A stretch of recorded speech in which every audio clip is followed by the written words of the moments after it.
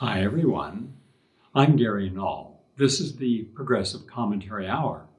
Our theme today, examining the truth of what is mental illness, what is something that we can control and seek a positive outcome, and what is not changeable because the power structure that guides and oversees all of what is called mental health. We have a National Institute of Mental Health. You almost never hear from them. We have a lot of publications on psychiatry, but how much of it's legitimate? Well, Dr. Kelly Brougham is legitimate. She is a fighter. She's an activist. She is an activist for women's rights and human rights. And she is one of America's leading holistic psychiatrists. She is a regular MD, and she lives in Florida, practices in Florida. And the information on her will be at the end of the show. Nice to have you with us today, Kelly. It's an honor to be here.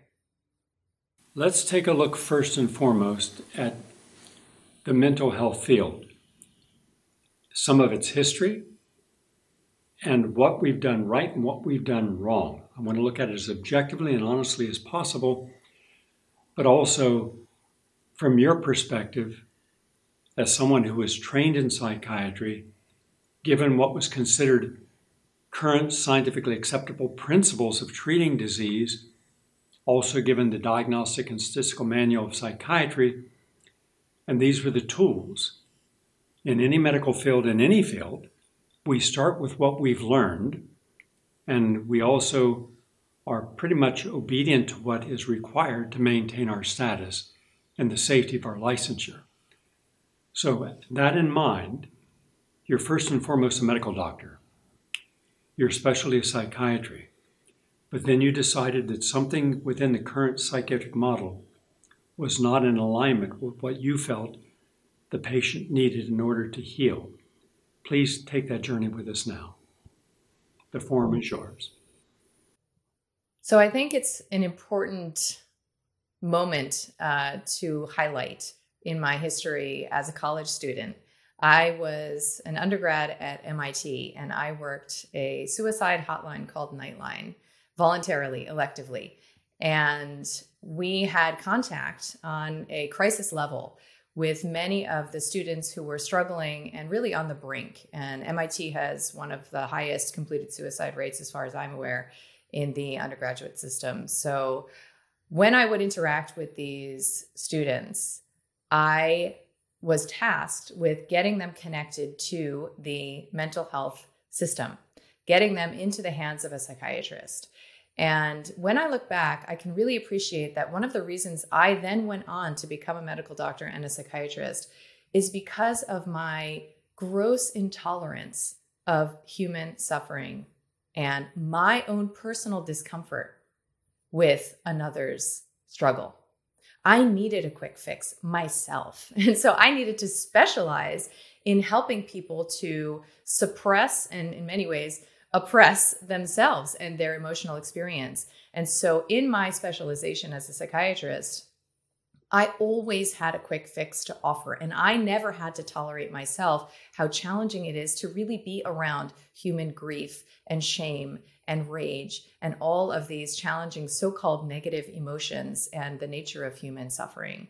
So when I specialized in that rubric, in that paradigm, and I became a card-carrying psychiatrist, I felt empowered around one of the greatest challenges we face as humans, which is how do we interface with adversity? And so in my specialization, I was a believer. I studied hard, I worked hard, blood, sweat, tears, and $200,000 of debt were underneath me when I finally was confronted with the rupture of my lifetime, maybe, which was my first diagnosis. So I had been living very unconsciously up until that time. I was in my fellowship, so after internship, after residency, and specializing in medicating pregnant and breastfeeding women. And I was diagnosed with Hashimoto's thyroiditis. So I was diagnosed with potentially a chronic autoimmune condition. And I had been writing prescriptions for patients for years at that point. And I wanted out. I said there had to be an escape hatch. I don't want to take a prescription for the rest of my life. And I remember that there was also a moment around that time when I was prescribing to pregnant women. I myself was pregnant at the time. And I was writing a Zoloft prescription for a patient. And I had this little rumble inside that said, I would never take this medication. I don't care how much data you put in front of me about how it might be safe from a teratogenesis perspective, which means that most of the data, registry data up until that point, had demonstrated that, these medications don't cause babies to have extra toes and feet. So it must be safe. It's the best we can do. We don't want to leave women suffering without available treatment. So we're going to forge ahead and prescribe to these women. And that was the premise upon which I prescribed to hundreds, if not thousands, of women over many years. And in that moment where I said, I wouldn't want to take this medication, I don't care what you tell me about its potential safety, I suppressed that and ignored that until I was presented with this opportunity to really recognize the glass ceiling of conventional medicine. I knew what conventional medicine had to offer me, and I was not interested in a lifetime of symptom management through the pharmaceutical lens.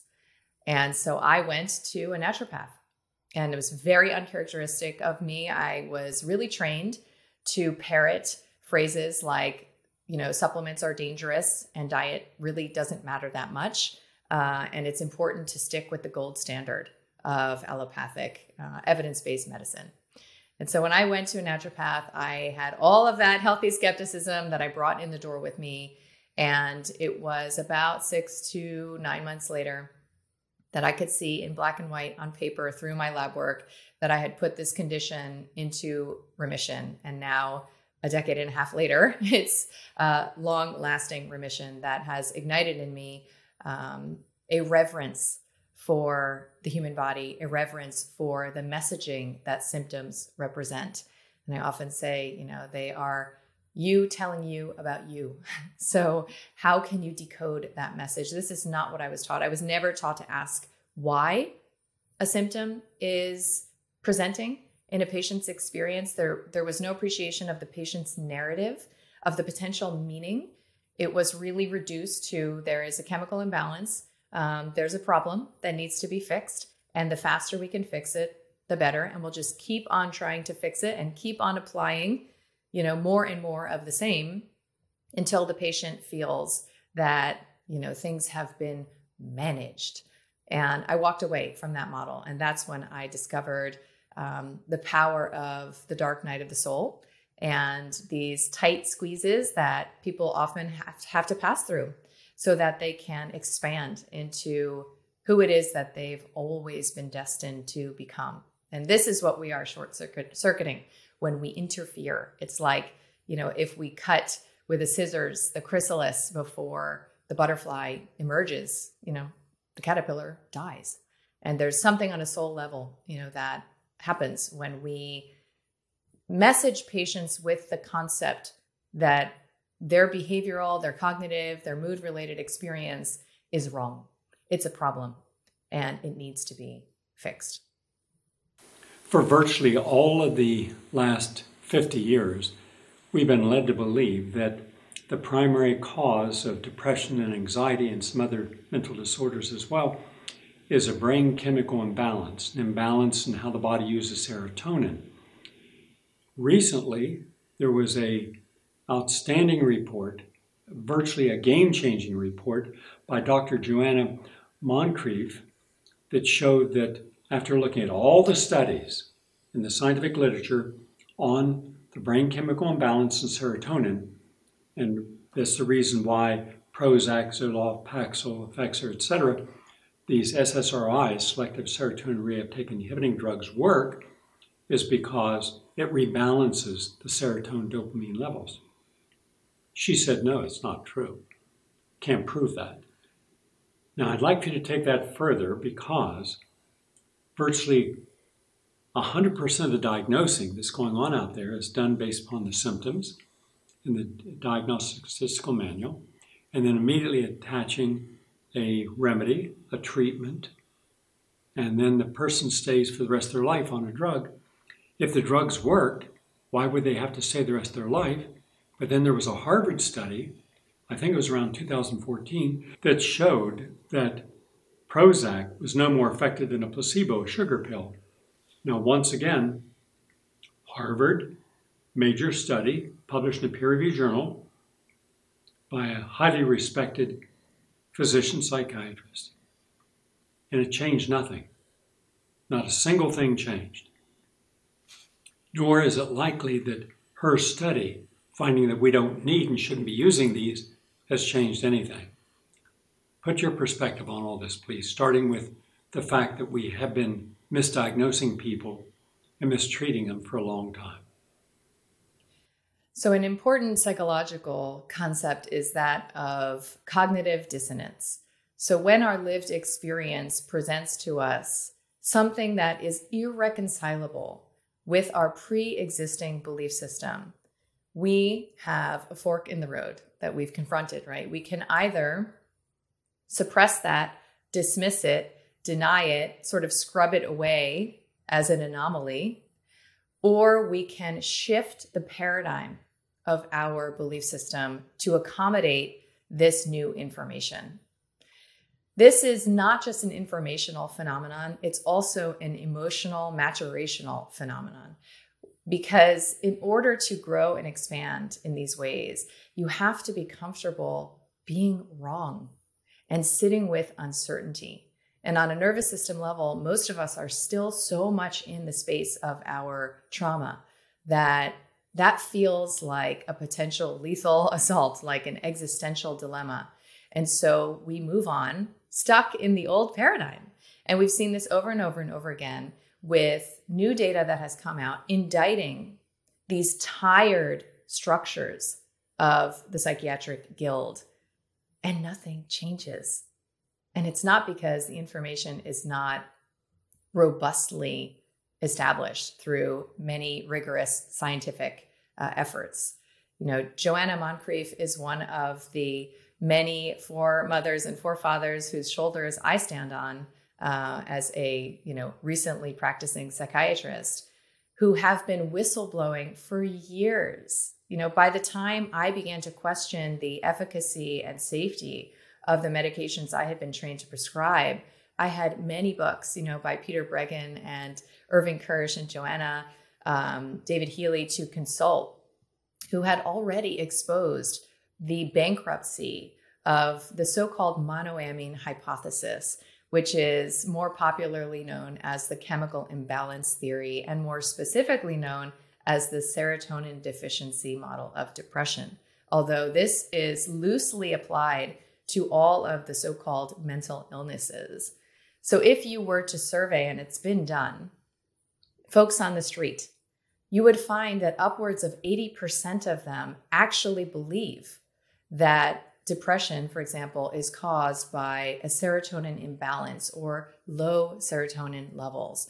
Where did they get this idea, right? That people are walking around with these concepts, these biological concepts that somehow have permeated their consciousness and are then influencing their consumerism as patients. And it's important to know that we are one of 3 countries worldwide that allow for direct-to-consumer advertising, which means that corporations are allowed, industry is allowed to speak directly to patients about their, in this case, biology and chemistry. And so what happens is that is the beginning of a very important, powerful, and influential relationship between industry and the patient. It's almost the beginning of a sort of spell that they can come under, where if they are now carrying the belief that something is wrong with their brain chemistry, and that is why they are experiencing anxiety, insomnia, low energy, low or erratic mood, then when they go to a prescribing psychiatrist or a primary care physician, even after, let's say, a 7-minute appointment, and they are offered this remedy, which is a little orange bottle that happens to have their name on it that they're going to open every single day, right? And get further conditioned around this relationship, which is something is wrong with you. Here's how to fix the wrongness that is you, right? So the power of that relationship, the power of that belief, has been well studied. And Irving Kirsch has done a lot of the research on the nature of not only the placebo effect, but of the active placebo effect, which is to say that a lot of the so-called side effects, they're all effects, right? They're only called side effects if we have this idea that there is a primary effect that is taking place to correct an underlying imbalance.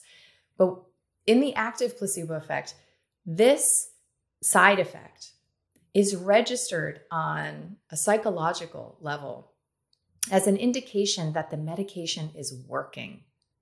And so there's this whole inner pharmacopoeia that is unlocked, wherein the patient then actually does start to feel different and potentially better. But if you study medications with similar so-called side effect profiles, so let's say they both have dry mouth, they both have constipation as side effects, there is no statistically significant benefit that can be afforded to a so-called antidepressant. So that means that the mind is driving this vehicle that is taking us to the understanding that these medications are efficacious in a specific way. And so when we are conditioned around this belief that our chemical imbalances are being corrected through these medications, we are conditioned around what Dr. Moncrief calls a disease-based model, a disease-based understanding, right? You have the disease, this is its nature. We're going to address the problems related to that disease through this special treatment and specific treatment.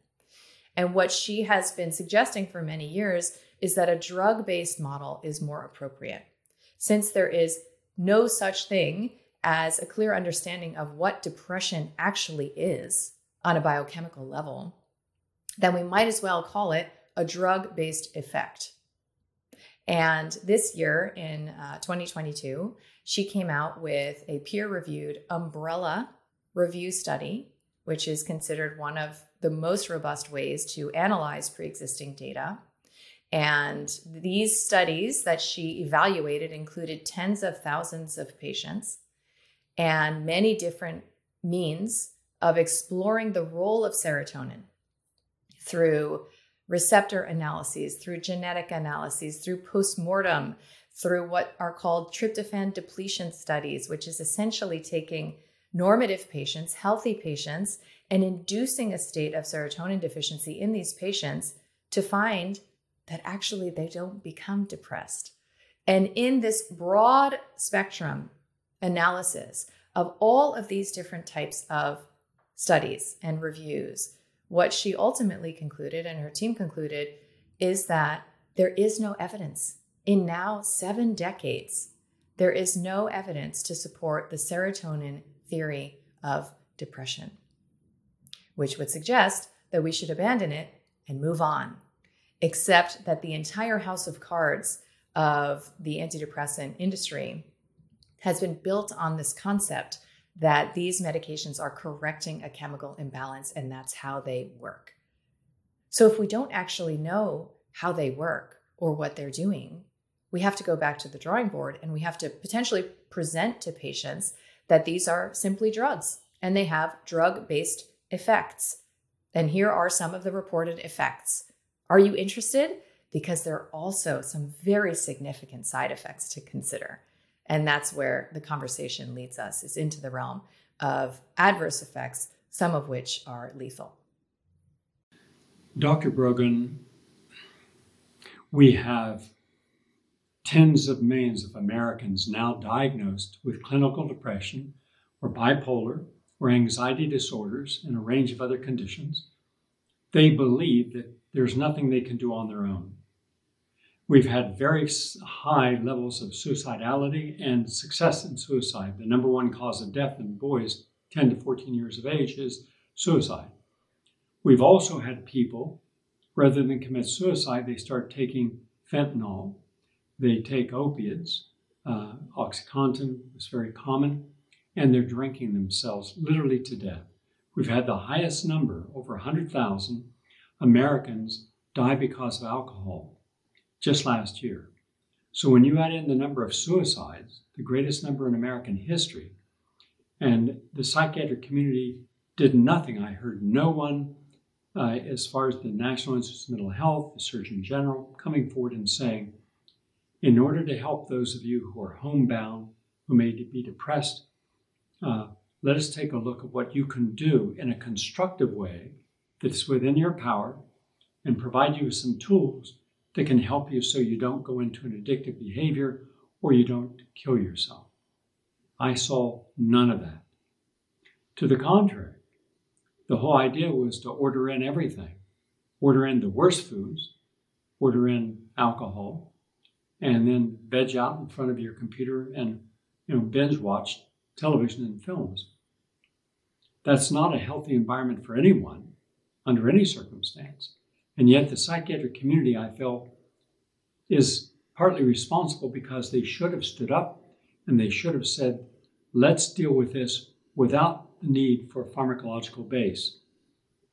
And yet they didn't.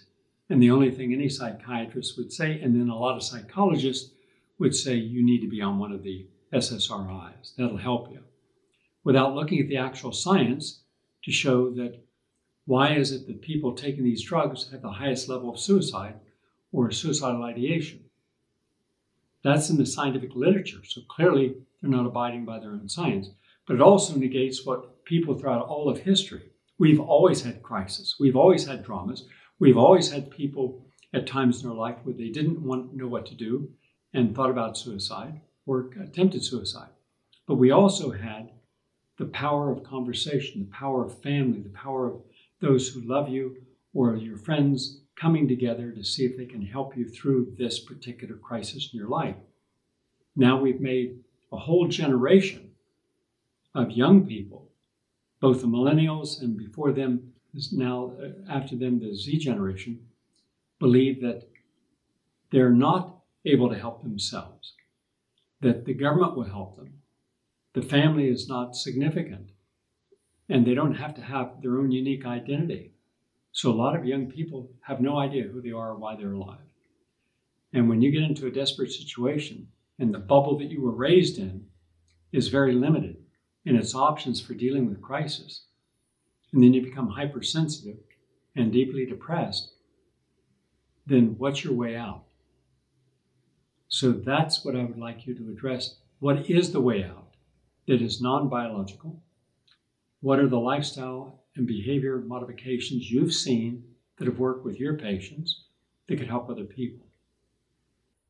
I have said that I believe victim consciousness is the only human pathology and the root of all suffering, because it is fundamentally a disconnection from one's own innate divinity and one's own power. The model of it's your genes, it's your chemical imbalance, so take your meds and be a good patient is predicated on dependency, on powerlessness, on helplessness. So if we can initiate people, to their own power, we are offering them a way to make sense out of their struggle. Their struggle becomes an invitation to level up, to expand. And there actually is a version of them that is dying. That impulse of, I can't do this anymore, this isn't working, is actually wise feedback.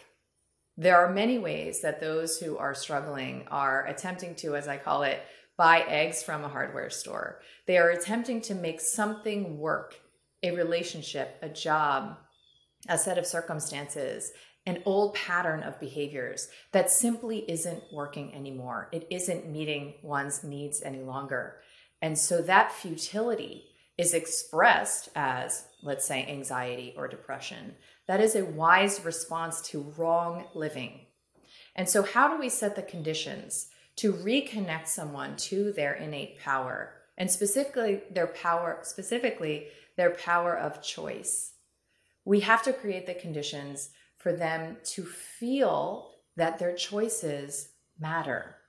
And so that's why I became very focused on lifestyle change, right? So the mundane chopping wood, carrying water of your daily experience, and the potential that lifestyle choices have to impact actually on a nervous system level your experience of safety? How can you create the conditions through your power of choice to send a signal of safety to your nervous system so that actually regeneration becomes possible, so that all of the reorganization and reharmonization of your bodily systems and your psyche and your spirit become available? How do you align that? So what I found through my practice is that when I would ask patients to commit seriously to exercising their power of choice through 3 minutes of contemplative practice, so 3 minutes of meditation a day, through radical nutritional shifts, conscious consumerism, which means beginning to learn about how they were potentially sending signals of unsafety to their body through, toxic products that they were using in their soap or laundry or whatever. And also through detox, right? So beginning to drain the bucket of accumulated burdens. But very importantly, there is a framework to these lifestyle choices that is a sort of reprogramming around the fact that nothing is actually wrong with them. Nothing.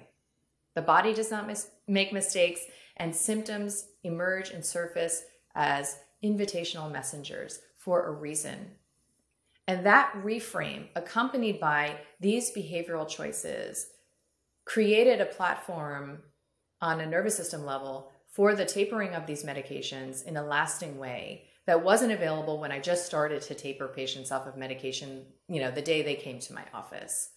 And that's why at this point, I have published a randomized placebo-controlled trial. I have published case series, and I've published about a dozen case reports, some of which are medical history making, because of what is possible when these conditions are created and when there is a reframe around the so-called illness itself as being the portal through which somebody can access their newly expanded and empowered experience of who it is that they are. Let's take a look at the over-medication of our children. Let's take a look at how legitimate overall is the ADD and ADHD diagnosis as compared to all the changes that have occurred in a child's life or what they're doing, like starting the day with caffeine and sugars and refined carbohydrates and being nutrient deficient, and how by correcting these lifestyle changes, we frequently see that the diagnosis is no longer there. I did a clinical study on ADD and ADHD, and I had a 94% success rate after 6 months. Every kid was diagnosed independently. It was on medication, generally Ritalin. And by just asking a simple question, are you hyper or losing attention throughout the whole day, or is it episodic? It was episodic.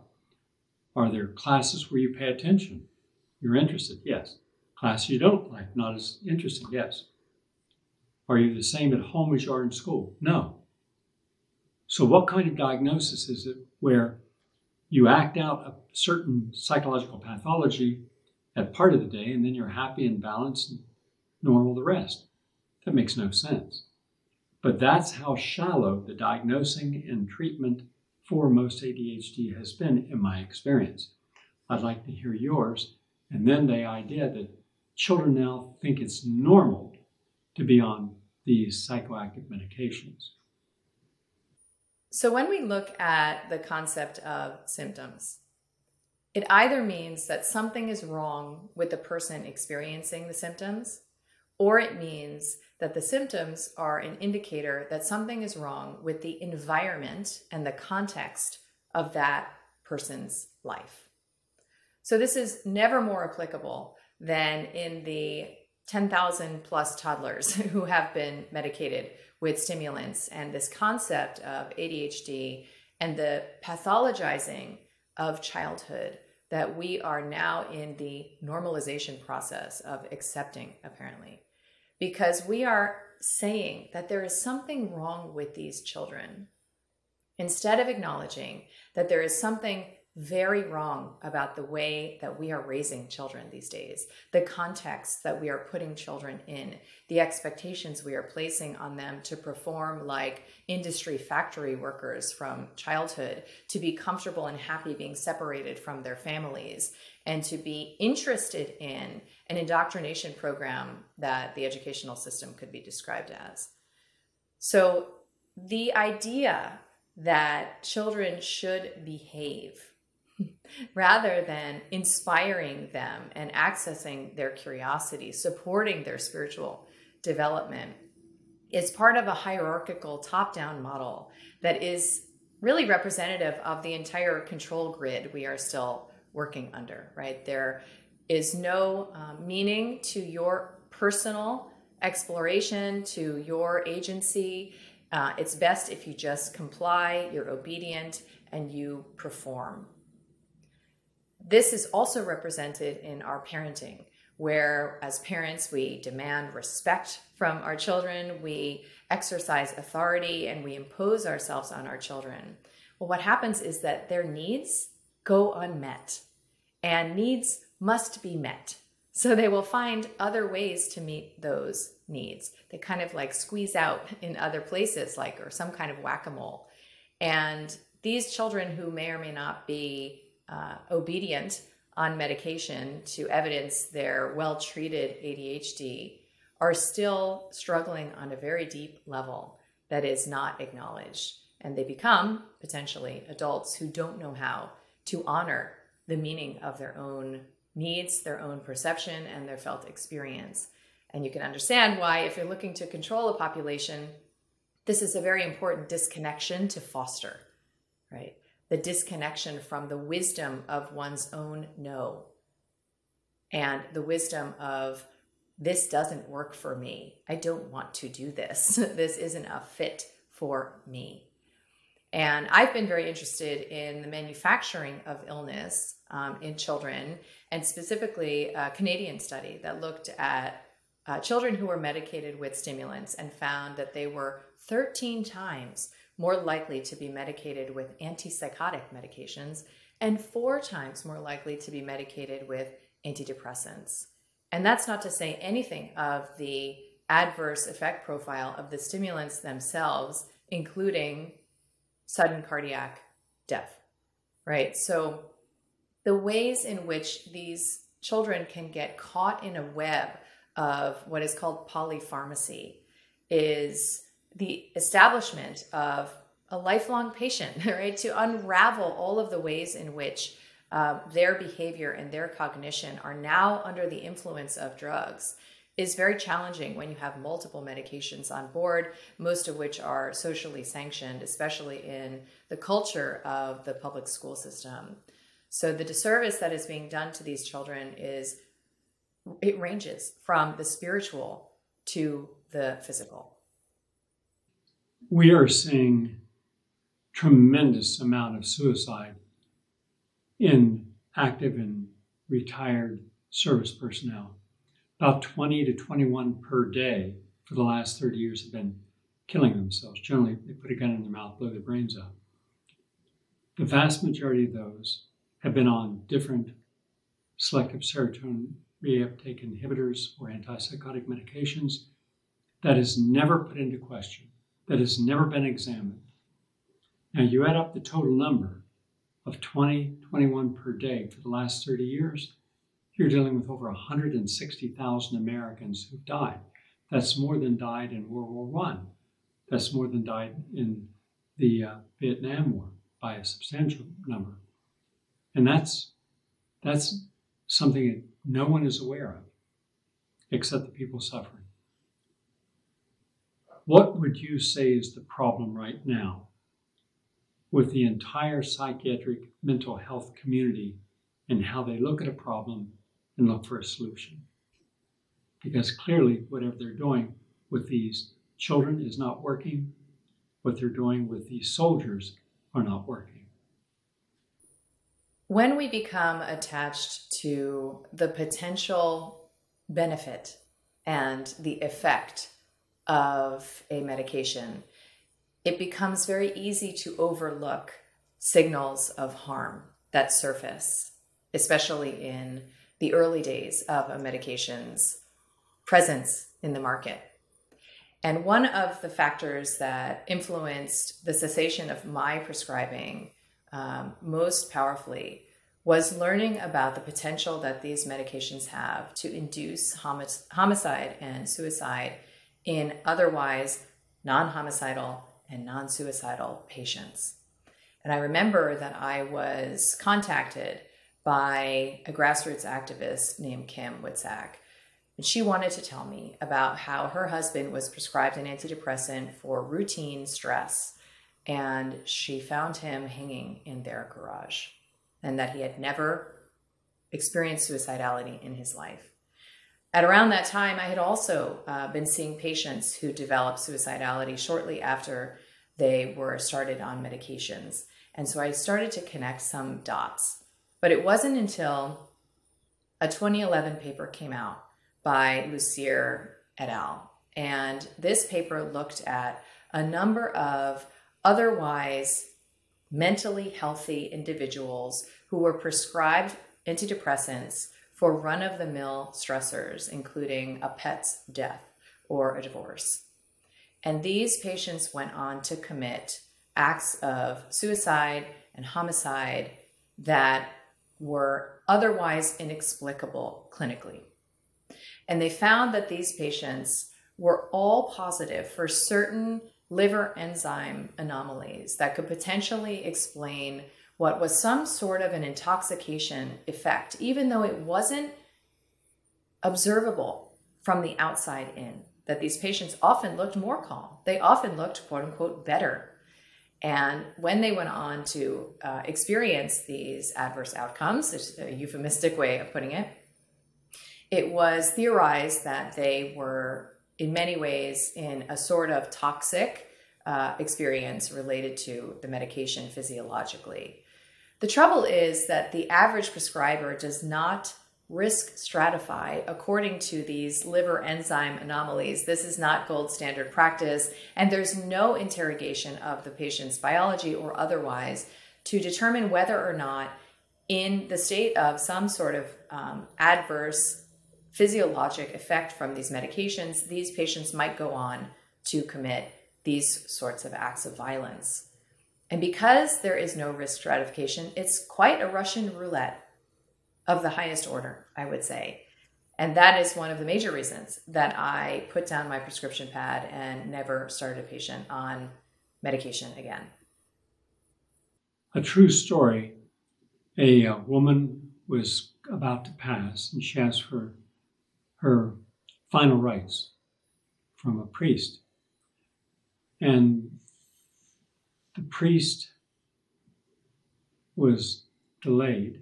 When he got to the hospital, he went in and gave a woman final rites, and she passed that night. 3 weeks later, the priest was back in the hospital and walked by a door, and a woman called out to the priest, and she said, "I've been waiting for 3 weeks to get my final rites."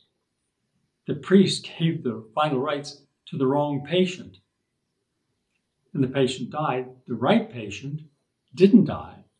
And we know that people die frequently around birthdays, holidays, anniversaries, something that's important. They stay alive, which means that in every human being, we have an innate capacity to manifest some very positive healing and improvements if we're trained in such techniques.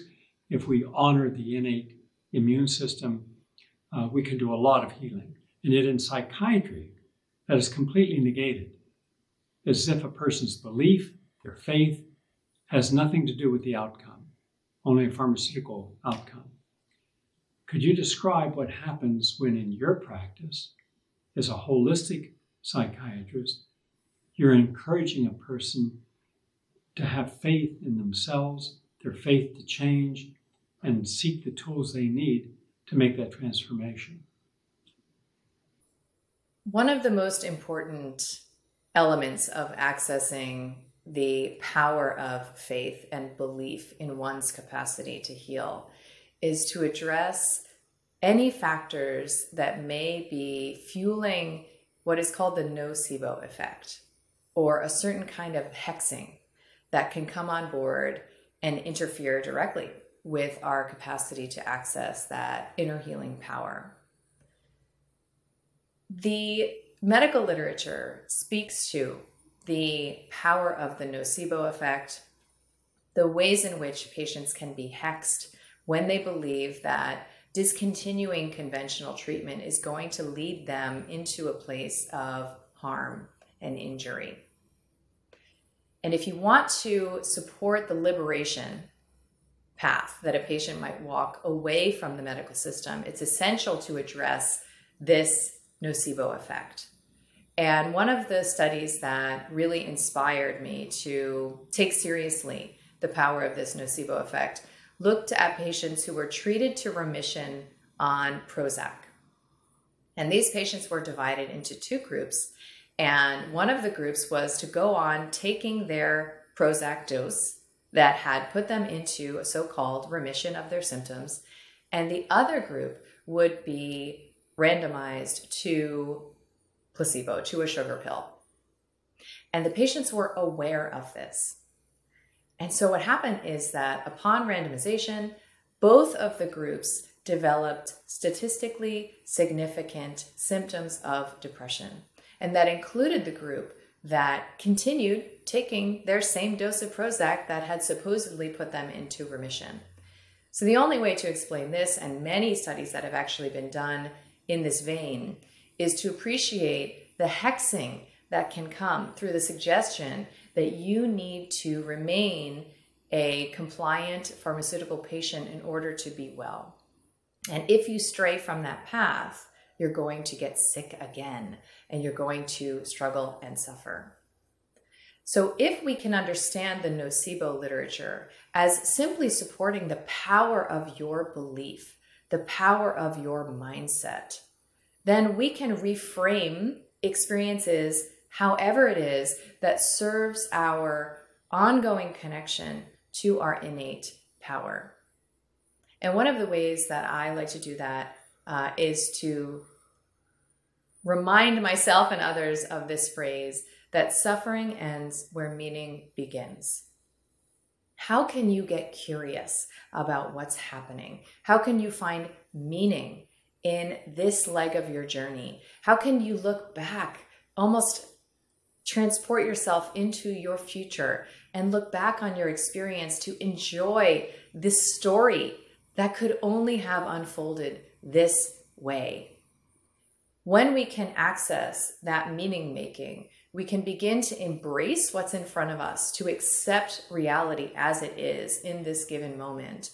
And on a psychological level, on an emotional level, and even on a nervous system level, we set the conditions for regeneration and repair. And without that important foundational effort, it can be very difficult to access what is right there for the taking. Good. My last issue is one that is not being addressed. It's part of the woke culture or identity politics. There's a certain way you must talk, act, and speak, and if you don't do exactly as is expected, you're supposed then to have triggered all types of hypersensitive issues in a person that makes them feel unsafe, that invalidates their own life, and therefore you should be punished completely, even if it means destroying your entire career, erasing you from everything you've done. You could be a Nobel Prize winner who's had a cure for disease, it doesn't matter. Say one word that a young person doesn't like, and your life is worthless. Pathologizing preconditioned mindsets of words, and then wanting to censor people. Now, this is uniquely a phenomena in the young people. Not all young people, but I've been able to identify the groups most likely to do this, and that's people who grow up around professional parents. Lawyers, doctors, engineers, scientists, professors, because they work so hard They've been so disciplined to achieve something, but whatever they achieve never seems to be enough. They all then most get on this illusory, ethereal ladder to succeed. I'm climbing that ladder of success. I have to sacrifice time with my children, time with my pet, time with my loved one, time for my friends, time with myself on hobbies, time to read that book, sitting in a corner with 20 other books. But I will do that sooner or later because I'm going to get someplace. When I get to a certain level of being relative in my community, among my peers, to the larger population, then I will make time for everything that I missed, as if you could make that up, and you can't, not when raising children. As a result, imagine having two professional parents, but you've got the best tutors and nannies and counselors, and your child's perfect and is flawless, and you're their best friend. And now that child has no understanding of the real world, responsibility of cause and effect, and they believe that when they go to college, they should go to college so it's comforting in a fun place, not as when I went to college was a place to learn critical thinking, master your skills, then take those into the real world. These people are graduating from high school or college with no real skills. They have no knowledge of the world, civics, culture, ethnicities. All they know is about their lifestyle and the standard of living that their parents have worked nonstop to achieve, and their peers are frequently the same. That breeds a certain type of mental predisposition. In effect, it's conditioning them. Much like Orwell's 1984 or Aldous Huxley's Soma in Brave New World. So what I see is I see a lot of people who will not discuss, will not communicate, where there's no civility or manners or morals.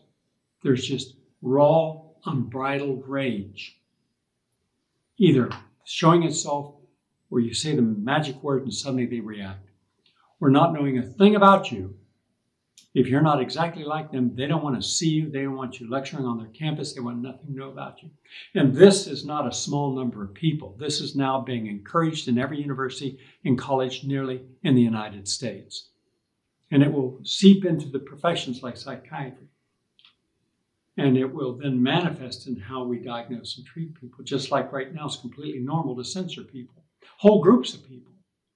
Right now, as a psychiatrist, you're one of those people, if I look in your background, who's being attacked and vilified. They don't want to know that you exist. They do not consider anything you've ever done as valid. But you're not alone. Everyone doing something important that challenges the way the establishment's narrative is likewise attacked. Dr. McCullough, Dr. Cole, Dr. Malone on the front page of the New York Times. Why? Orthodox to the hilt, but then they found something wrong with COVID that didn't make sense, and when they questioned it, boom, beat them into the ground. And the so-called liberal community is leading the charge against this, like a new liberal McCarthyism. I say this for last because I'd like for you to address this. If you've seen this same phenomenon, especially in young people, because as you know, by the age of 10, it's very difficult to change a child's perception of reality. I mean, what they've absorbed, what they believe, what they've seen, what they've mimicked, what they've idolized, or what they feared, that becomes most of their reality for the rest of their life, which is so hard for a lot of people who are smart people doing stupid things or good people doing bad things. And you can't change them. It's like talking to a brick wall. Have you seen this? And if so, what does this portend for the future of people's mental health when we're already inculcating everything they would need, in your words, to pathologize the mind? So I see three issues at play in what we might call woke culture, complete with this concept of microaggressions and politically correct speech. And I do think that it actually begins with the punishment and reward approach to parenting. And most would assume Well, of course you punish and discipline your child. And of course you praise and reward them when they do well in school or they comply with your expectations. The shadow of this, as I think well exposed by author Alfie Cohen in a book called Unconditional Parenting, that changed the way I mother, is that you are slowly and insidiously disconnecting your child from their own navigational compass and from their own sense of inner reward and consequence, right? So if Billy gives Sally a blueberry, and I, as the doting mother, come in and say, Billy, that was really great that you did that. That was a generous thing to do, a good thing to do. Now, because of the nature of his dependency on me as his mother, and he is a child, he is going to outsource the fulfillment that he might otherwise experience unto himself. He's going to outsource it to me. And he's going to give a future blueberry to another little girl to please his mommy, right? Because we are not initiated from childhood to adulthood, that is not a part of our rubric societally. We take all of this conditioning straight into adulthood. And we never learn what is probably the most essential concept of our time right now, which is personal responsibility. We never learn that it's actually my job to make sure that I feel good. And it is my job to manage when it is that I feel bad. It is no one else's responsibility to caretake me because now I am an adult.